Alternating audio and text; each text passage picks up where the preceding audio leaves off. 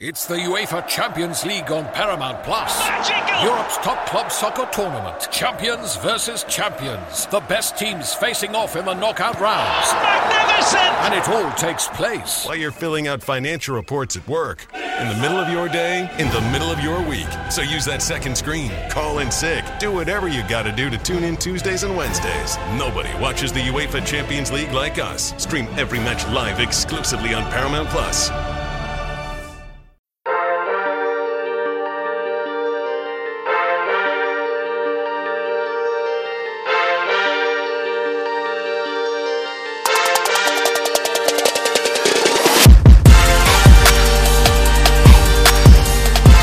Good morning, Bucknutters. It is Tuesday, April 27th, 2021. I am Dan Rubin. This is the Bucknuts Morning 5 and Change. We appreciate your patience today as we are a little bit tardy, but Dwayne Long is still here. The sun is still shining. Dwayne, how goes it?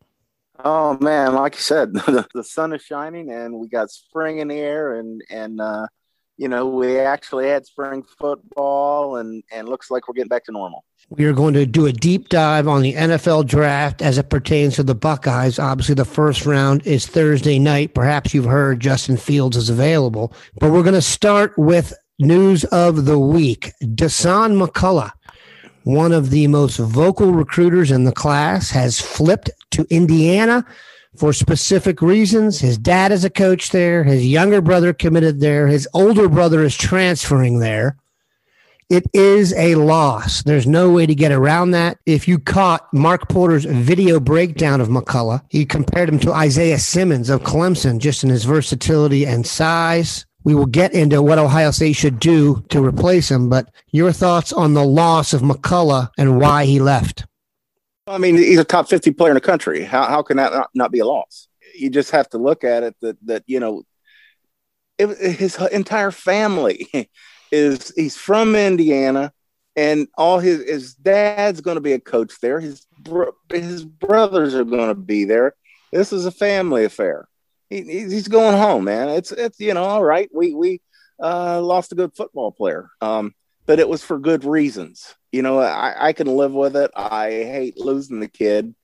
He's a special talent. I have a different take on him in the fact that I see a defensive end. I just do not see how a 6'5" kid at his age that's already in the 230 range is going to be a linebacker. I just don't see it. If he can, wow. Indiana's got a first round draft choice if the kid can maintain his speed and athleticism at that size at linebacker. I think he's going to be 255 in no time, maybe a little heavier, and be a really outstanding weak side defensive end, a rush in, an edge guy. But it's a loss. There's no question about it. It's a loss. He's just a great football player, but he's going home. It's all right, man. Good luck to you and your family.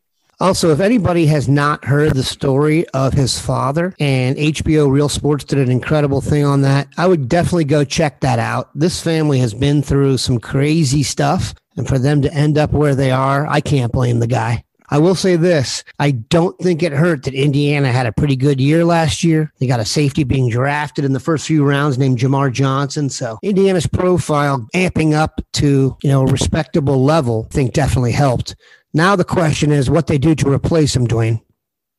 Well, again, I'm going to look at it different than most because I see the kid as a defensive end.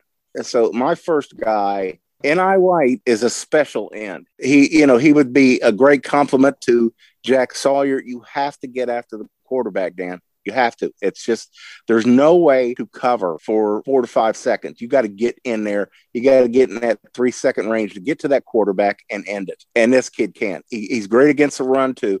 Super athletic, long, just exactly what you want in a weak side rush in. And there's never enough of them. You're never going to have enough guys like him. So, we're familiar with the school. We've recruited the area. If you look at the crystal balls right now, and you look at the warm, they show that warm thing. Ohio State's listed number 1, and they are listed in how warm they think the kid is on the school. So he's elite, really elite.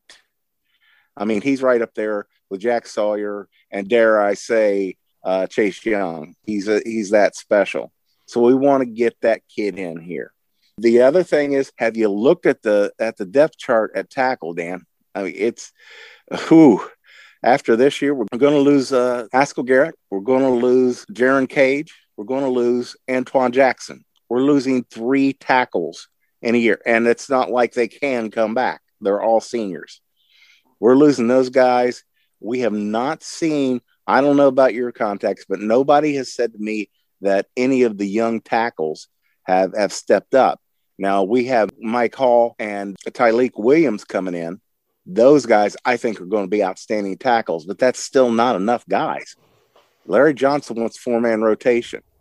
Now, only having 3 to 4 is not good enough. We need some of those young guys to step up. But what I really want to do is bring in Walter Nolan is a special, special talent. I go back to 2016, and I remember that class of tackles. It was, without question, the best tackle class I've ever seen, will probably ever see. I mean, and it's one of the best position classes I've ever seen. Like right now, I think 6 or 7 of them are in the NFL right now, the top 10. Just an enormously great class. Walter Nolan fits. He'd be in that top 10, that class. And that's hard to do. He's a special talent. He's from Tennessee. So people are going to say, oh, you can't get the guys out of the South. Yeah, it's hard. But if you look at his, there's a little down arrow beside where it says warm in our database for players we've offered.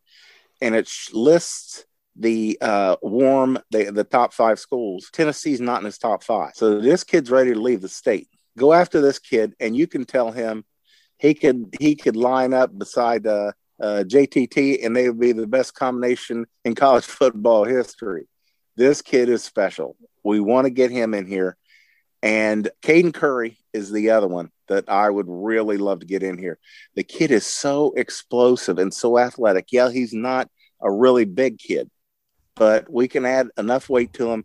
His explosiveness, he just comes off the ball like a shot. His short area quickness is special, and he can run people down. We need to get some tackles in here. So those are the 3 guys I would say let's focus on and try to get them in here. That would be huge. I'll add this, Dan. I didn't even offense. There's just nowhere. What are you going to add? What would you add? You'd say offensive line. It's not a good offensive line class. It's really not. So we would be reaching, I believe, to go after an offensive lineman. Again, there's never enough offensive linemen, but don't reach.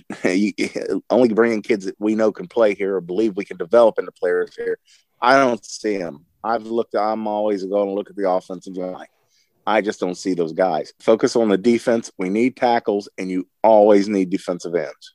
An interesting trio to focus on. Obviously, Ohio State is already recruiting those guys, but we'll definitely amp it up with the loss of McCullough. One might think they would have gone an outside linebacker. Dwayne says defensive end. We're going to come back and talk about Thursday's NFL draft. I'm Mark Chapman. Welcome to the Planet Premier League podcast. Each week, Cesc Fabregas, Nader Manua and myself talk all things Premier League. As a player, you don't have time to talk. No. You don't have time to make a plan. You just need to deal with wave after wave after wave. We watched Coach Carter, and he said, afterwards, the game's just about doing this for your teammates. And I remember looking around halfway through the film, and half the squad was asleep. Planet Premier League. Listen wherever you get your podcasts.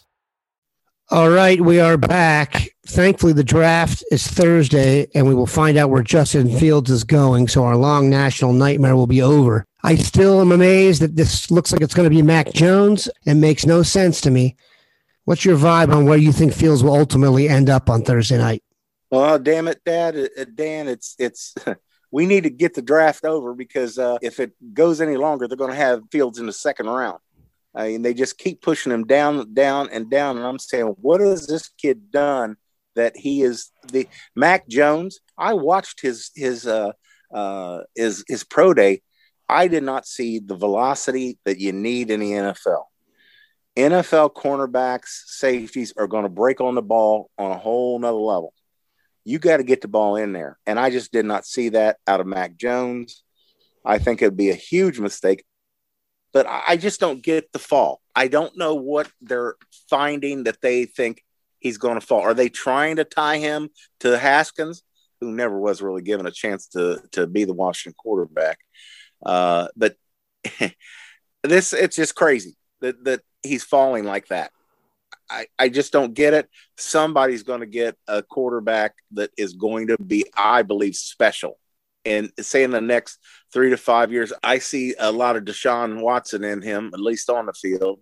Somebody's going to get a great quarterback. I wonder if this is some smoke being thrown. I don't know. I just wonder if San Francisco is trying to bait somebody into coming up. Trey Lance is a really outstanding quarterback. He's so much like Justin Fields, though.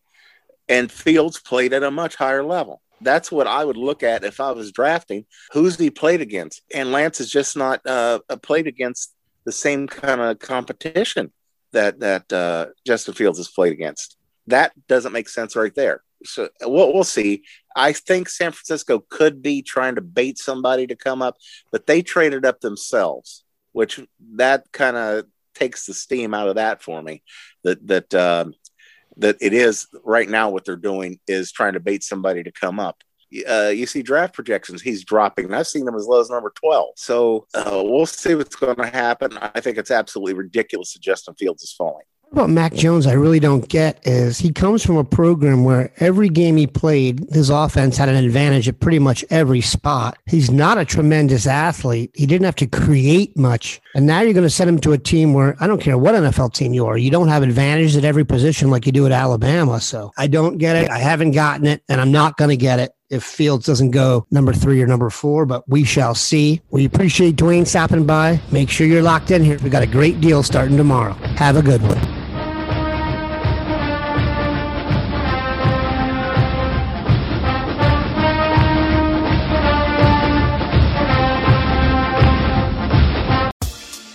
Rise and shine, football fans. This is Susanna Fuller from Morning Footy, a podcast part of the CBS Sports Golazo Network covering the breadth of the global game. Join me, Nico Cantor, Charlie Davies, Alexis Guerreros, and guests every morning for the perfect blend of news, analysis, conversation, and exclusive interviews. If you love soccer, then look no further. We've got you covered for Europe's top 5 leagues, the W Gold Cup, the Champions League knockout stage, CONCACAF Nations League, NWSL, MLS, transfer news, and much more. Download and follow on Apple Podcasts, Spotify, and anywhere podcasts are found. Subscribe to Morning Footy.